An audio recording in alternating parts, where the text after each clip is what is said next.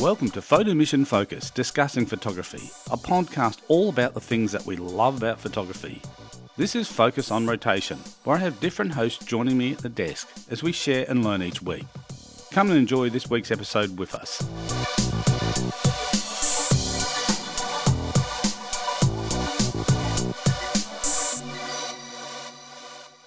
Welcome to Photo Mission Focus, Discussing Photography. Hi, I'm Steve Finkel, and on this episode I am flying solo, and I want to talk about mixing up your composition in this episode and getting you thinking about maybe thinking a little bit different about how you may compose pictures using, the vertical orientation or aspect ratio rather than, say, the landscape. So most people know landscape is the longest side is on the horizontal, and portrait is the longest side is on the vertical of the image.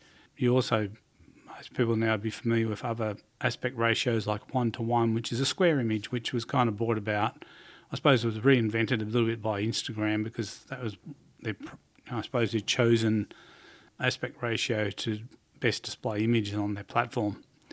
So what is it about, thinking about, most landscape photographers literally take the landscape idea literally where, most people will shoot with the horizon being on the longest side of the image. But seeing more and more photographers kind of mixing it up and trying to get something different where shooting landscape pictures in a vertical mode or the old, referred to as a portrait mode. And it's kind of interesting because sometimes, depending on what's going to happen with the images, if the images are going to be used in, say, print, then the types of prints, like sometimes people don't have a section of wall where they can put a long horizontal photograph, but they do have room to do a kind of a vertical drop. So we're starting to see more and more, I suppose, variations on the theme. There's also, people are printing stuff in 1:1 or square format. So it's interesting, like I said, to mix it up and to think about changing the way you shoot. And like I said, look at, maybe shooting some stuff in a vertical mode, because a lot of the platforms do gravitate to displaying the images in a vertical mode. Like a lot of the things like, the apps designed for smartphones are kind of orientated around that vertical orientation of the phone camera. So it's kind of, like I said, it's interesting to try and, I suppose, mix it up and think about it. So, and it can help, I suppose, change the way your composition looks on an image by changing those aspect ratios. And I suggest people too like to explore shooting stuff natively in a kind of a square format. So a lot of cameras you can go in and you can change the way it's captured on the sensor, so it's captured natively as a 1:1, or, obviously when you're shooting on a vertical, you just tip the camera on the vertical and you're shooting that image that way. And then normally most people are holding the camera vertically, horizontal. Most people tend to hold the camera horizontally, so most of the shots are pretty much taken on the horizon. And it's interesting because anyone who's used a grip on their camera will notice that the grips will always give you a shutter button and controls for shooting in the vertical mode, because they're figuring that people will be switching between the horizontal and vertical modes with their shooting. So like I said, they've included those extra buttons on there just purely to make it easier to be able to get your hand in the position that's comfortable to be able to take those shots. So if you've been a photographer who's just always shot pretty much with the camera on the horizon, take some time out to think about shooting maybe differently and, thinking about changing your composition. So sometimes, shooting a landscape picture on the kind of vertical side, you can, if you shoot it with a wide angle lens, you can then obviously include some type of foreground interest into the image, because obviously you've got the wide angle lens on the camera and it can produce some really interesting results. So sometimes, having the camera on that really big angle where you're catching a chunk of the foreground and you're also checking the middle ground and background as well. But like I said, it just helps to, I suppose, mix it up. So you're not just trying to shoot the same stuff that everyone else is shooting, and just kind of, like I said, experiment and play with different formats. And, there's custom formats where you can, most people probably, think about the panorama type format, which is kind of a long horizontally banner type image, and people see that when they stitch together a whole bunch of images, they make this panorama shot. Or people who've played around with those features on their camera phone where they shoot a panorama, you got this long, it's not very high but very, very wide image because it's the way it's been shot and the way it's been put together.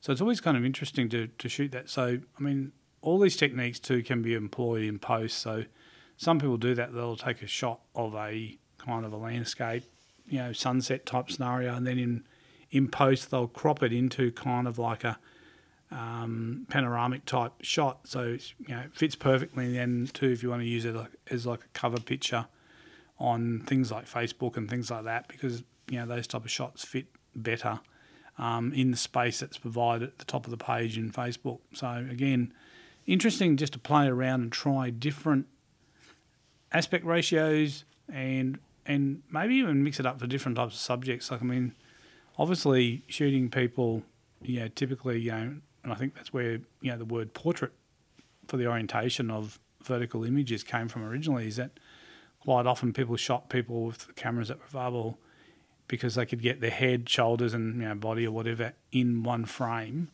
So it kind of became known as portrait mode. And obviously when people went out and captured landscapes, they typically obviously had the camera orientated the other way, so they're capturing this wide view. That's how we kind of ended up, I think, with those names. It just seems to make sense. Don't know if that's technically true, but that's my kind of theory on where those names come from. So a lot of people new to photography, like I said, just pick the camera up and they're just happy to shoot what I suppose comes out the box as far as it's set up to. So most cameras shoot in a 2x3 format.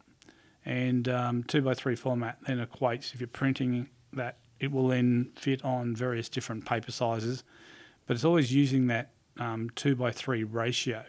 So if you wanted to print a picture, say on a 4x6 piece of paper, a 2x3 is going to fit perfectly because the aspect ratio is correct for that particular size.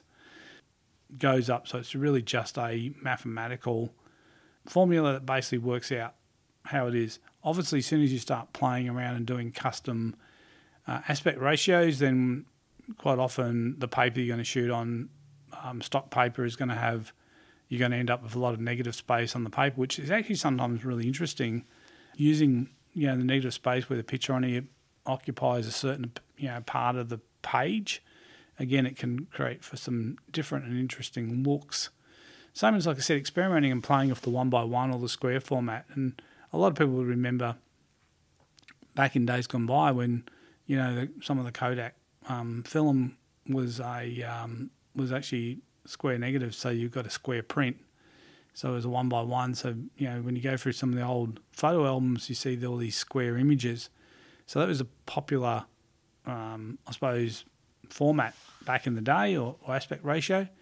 And again, I think shooting in a square format, it's interesting because I think it can help with your composition because, when you're shooting between landscape and portrait, you're kind of working out, okay, where do I put the main subject in the frame? Do I put it here? Do I put it there? You've got some choices. People typically will come back and refer to the rule of thirds, and they'll place the interest in one of those portions of the image, so based on the rule of thirds. But when you're shooting kind of in the square format, I think it does give you a bit of latitude to be able to play around with. In particular, I think if you want to centre the subject, I think having it in square frame, it kind of, to me, it looks balanced because obviously you've got the same amount of space on each side if the image is or the subject is centred in the frame of a square 1x1 image. So again, it's just something that you can play with, something that you can try and do something different. Like I said, just trying to mix it up a little bit to try and, I suppose, expand your creativity and, once you're out in the field shooting and thinking about things differently, I think each time you go out, if you can kind of go out and apply some type of different thinking to traditional things that people shoot, that can sometimes produce interesting results, and you can obviously sometimes come away with some unique images that people hadn't thought to capture that way.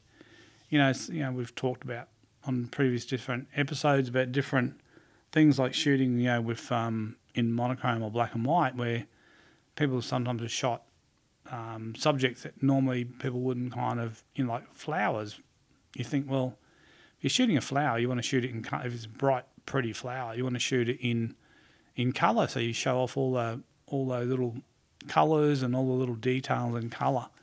But sometimes I think shooting a flower in monochrome can highlight the structure and the shapes within the flower, and the symmetry. I think sometimes it's a great way to show symmetry is to take away the distractions, because even though it is nice sometimes having all those little pops of colour all over the place, sometimes you don't see those shapes and how those shapes interact with each other. And it's interesting in nature. I think it's always fascinating to me how, in nature particularly, how different shapes interact and how they can fit into kind of patterns.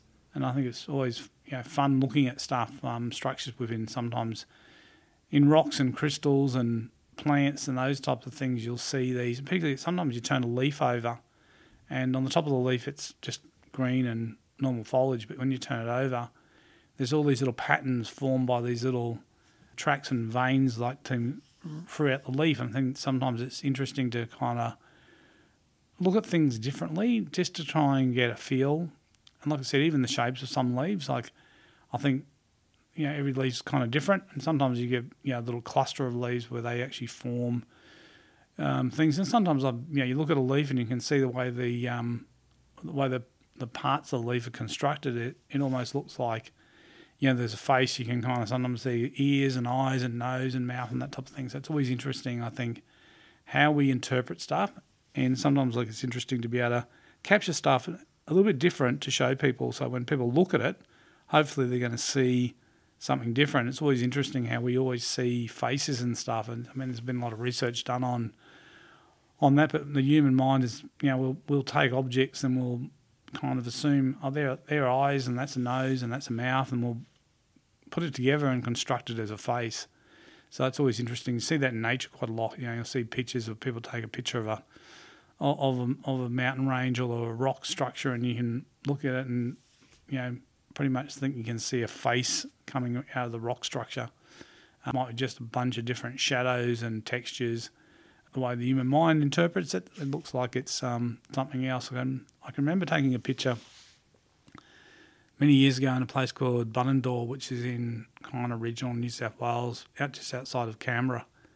And I was up early one morning and I was out with the camera just walking around the streets, and there's a fascinating place because there's a lot of old stone buildings, and I believe it used to be like a Cobb & Co. Coach, it was I don't know if it was one of their headquarters, but it was definitely a Cobb & Co. type depot, and there's a lot of history and that type of stuff, but there's lots of old gardens and different things. And I remember taking this picture in this area where there was garden, and it wasn't until I got it back home and I got on the computer that I've looked at this picture, and I've looked at the picture, and in the background it looks like in the bushes there's like a face, like there's a person standing behind the bush and they're looking through. And this was I was up about 5 a.m, and there was really, that morning, it was a pretty cold morning down there too, so I don't think I saw too many people wandering around. And so I started, obviously what you do is, what's that? So you zoom into it on the computer to zoom right in to see, and it was just nothing but leaves and shadows.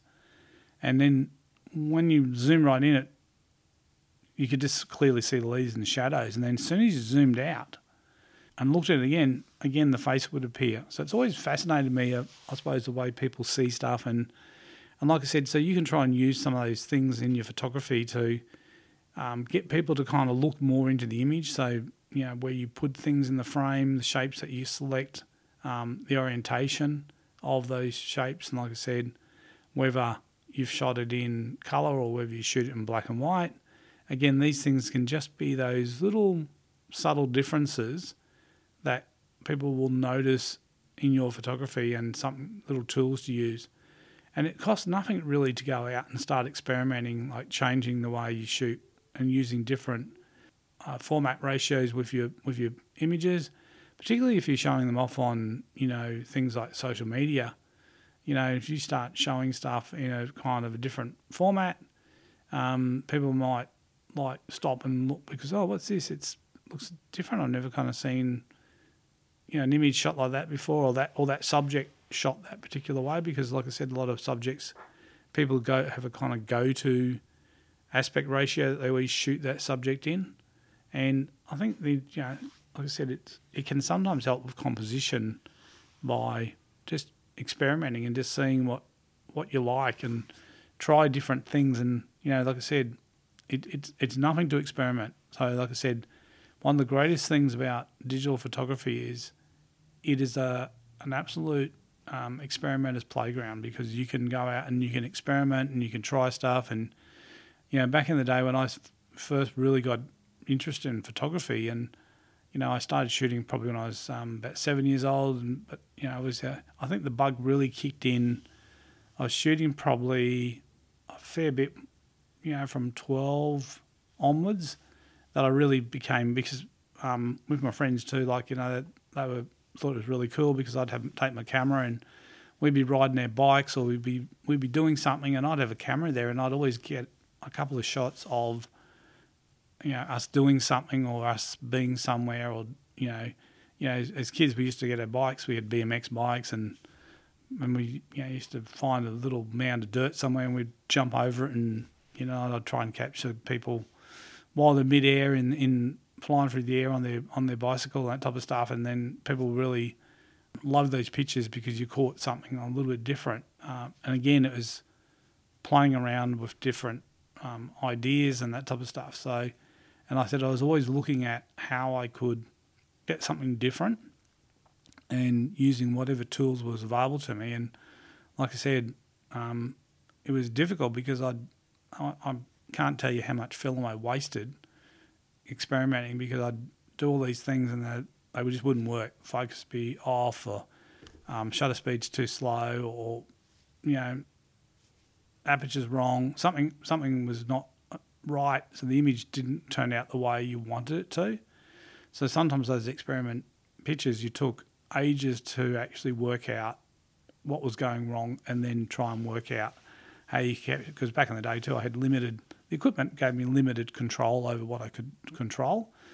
But like I said, so you learn to do all these different things. So, but today, in today's world with modern digital cameras, you can take a bunch of shots and fill a memory card, and if they all fail, you can just reformat the card and start again. All you've lost is time. But in doing that, what I think is the important thing is it's what you can learn from that. So it's what you take away from when you shoot something and you fail. Don't beat yourself up saying, "Oh, that didn't work." Try and work out why it didn't work, and try and then work out, okay, what will I need? What do I need to change, or where do I need to be to get that how I see it in my mind? Because sometimes, like I said, you have an idea when you see something happen, and then you want to capture it. And sometimes trying to get the camera to capture what you're seeing in your head is very difficult. So, sometimes the camera position's not where you necessarily think it might be. Sometimes, you need to be in a different position, or it needs to be a certain time of the day when the light's actually in the exact right locations and it's coming from the right direction to help you better capture it. Like I said, sometimes you see stuff and you go, hey, that'd be really cool, and then you try and capture it with your camera and it just doesn't look cool. It doesn't come across because there's elements of it have changed because you've got down lower, or you've had to move from behind a post, or you've done something different that you're not kind of capturing exactly the way you've seen it or how you imagine it in your mind. And like I said, so you hear some of the photographers talk about, they'll have an idea for an image, and sometimes it takes them years and years and years before they actually, capture that image. And sometimes, like I said, I can see this image. I'd love to get this picture of a bird in flight, and the eyes are looking straight at your eyes, and it's coming straight at you, and you nail the focus and you nail everything, and you freeze that bird coming at you, but you're also filling the frame as well. So you've got this magnificent image, but it's quite hard sometimes. So I've tried to get that shot many, many times, but I still haven't got the shot yet that's actually in my mind, the one that I can keep seeing over and over. I haven't quite got that yet, but and I think that's a challenge sometimes why people keep shooting as well, because when you've got an idea like that, you can obviously take years to actually get the shot that you're actually looking for. It's not that easy. And like I said, so you'll hear many photographers, and if you're new to photography, and this may be a concept that you haven't kind of delved into or thought too much about, but you'll talk to a lot of photographers, like I said, who will have pre-imagined a shot that they've taken in their mind that they want to go out and recreate, and then they have to try and work out. Quite often, sometimes you've got to work out all the things you need to put into place to actually to capture that image. Sometimes that involves travelling to a place or in getting certain equipment, or sometimes it's getting assistance of someone else to do it, because some things you can't be everything at the same time. So unfortunately, sometimes you want to be try and do all this stuff yourself where you can, but you can't always do it, and sometimes you do need to have someone help and assist you, and there's nothing wrong with that. I mean, that's just a part of photography, and I think photography for a long time too, like there's more and more collaborative photographers where people are working together for a common goal to shoot something, and sometimes that really helps to keep the motivation alive, that if you've got someone else involved, they keep you motivated and you keep them motivated. So it's kind of it's a two-way street, and it works for both people, that you're kind of being able to kind of go out there and capture those images that you've been thinking about. And I think that's one of the great things, like I said, about photography. I think you can have an idea, and modern digital photography gives you the tools to be able to orchestrate that and do it yourself. And I think the chances of doing a lot of that by yourself as a DIY type thing without you have assistance these days is much easier, because obviously with things like self-timers, apps to trigger the camera. I know a number of times I've found it invaluable using the Camera Connect app to be able to set the camera up, get the focus sorted, and then be able to use the app just to make sure that the framing is correct, and then be able to use the app to fire the trigger to actually take the frame, which is really handy. So that's another thing well worth investigating. If you haven't looked at your camera capabilities, look at the camera, what's available in your camera. Do you have an app that allows you to connect your camera to your smartphone, and does that app then allow you to be able to trigger the camera or get a preview of what the camera is seeing?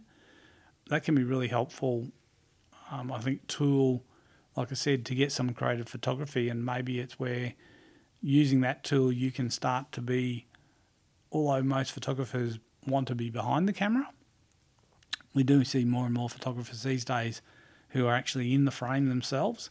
So they set the shot up, and then they, using self-timer or using, like I said, methods like the app, like, the Camera Connect type apps, to trigger the camera and actually take the shot. So again, great use of technology, great ideas for experimenting. And like I said, I think, to grow as a photographer, you should never stop experimenting. I mean, you always want to be trying different things. You learn a lot, but you never learn everything. And as technology rolls on too, new possibilities open up with technology allowing you to be able to get shots that you dreamed of getting, and like getting that shot of a bird flying towards you and getting it sharp and all that type of stuff is definitely going to be an easier task for me to nail that shot one day, because the current autofocusing systems in the new mirrorless cameras are just sensational. So we're not relying so much on trying to hit the focus at the exact right thing. Once the camera latches on to the target, it can hold that focus while you shoot several frames, and that's a fantastic, like I said, tool. And I know some people think it's kind of cheating, but I think if it helps you achieve your goal, it's fantastic. I mean, is using most people these days have an automatic washing machine in the house. So basically, they been out all day, come home, take their clothes off, throw them in the washing machine, put it onto their favourite cycle, and they go off and they start cooking dinner or have a shower or do whatever they're doing while their clothes are washing. And, back in the day, people would come home and have to, have a manual washing machine that they used to have to fill it up with water themselves. And then they used to have to, put the clothes in, let them agitate around, move them out, take them out, run them through the wringers or whatever drying method, or some of them had a spin cycle where they had a separate washing compartment, and then they had another compartment in the machine where you would transfer them across to spin them. So there was all these different things. Now, is that cheating? Like, is that using that technology? It's no different to the technology you find in the cameras these days. It's just they're things that make life easier to allow you to do other things, like allow you to spend more time. So if you've got, if you're not worrying about missing the focus, you can spend more time thinking about the composition. You can think more time about the angles. You can put that, because that's one less thing that you kind of have to worry about. Back in the day, when I started shooting 35mm, all the cameras I had were all manual focus. So you were setting the focus, and for objects that were moving, that was always a bit of a challenge, sometimes trying to get the focus right, trying to nail the shot. But you just kept doing it and doing it and doing it. And you did build up some skills and memory muscles and those type of thing where you could pick the camera up and go back into that same situation at a different time and be able to kind of get reasonable shots. But these days, like I said, I'm so excited when I go out with my Canon R5, because that camera just kind of gives me so many tools, or gives me so many options as far as how I can use it, that I can be concentrating on other stuff and not worrying about kind of the technical stuff. I remember talking to someone saying now it's kind of like now there's not as big a call for teaching people how to use the camera, like different functionality, because so much of the camera can do, it can do so much, like the focusing and that type of stuff itself, that you've got to teach now. What you can concentrate teaching people is on composition and techniques and those type of things, rather than kind of teaching them, some of the more, I suppose, basic stuff which we used to teach people when they got cameras to start with, because they obviously had a whole lot of things you had to try and do. And like I said, cameras that had a lot of manual components to them, like the manual focus.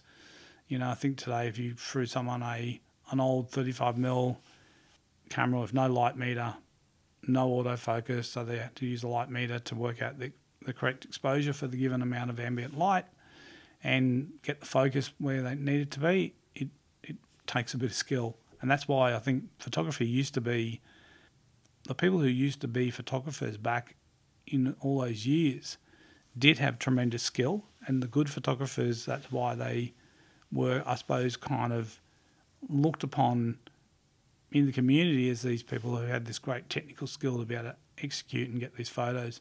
And that has changed a little bit, but that's technology has moved on. Anyway, in this episode, we've been talking about aspect ratios and, whether you're shooting, all your images you shot landscape or portrait or vertical mode, that maybe it's time to mix it up and try and shoot some different types of images, and just think about changing the way you look at the world, because as a photographer, one thing you do, you just keep evolving and you keep seeing things different, and you start obviously getting more clarity in the way you see stuff, and then obviously that helps you capture it. Anyway, enjoy your photography. Until next time, I'm been Steve Finkel for Photo Mission Focus discussing photography. See ya.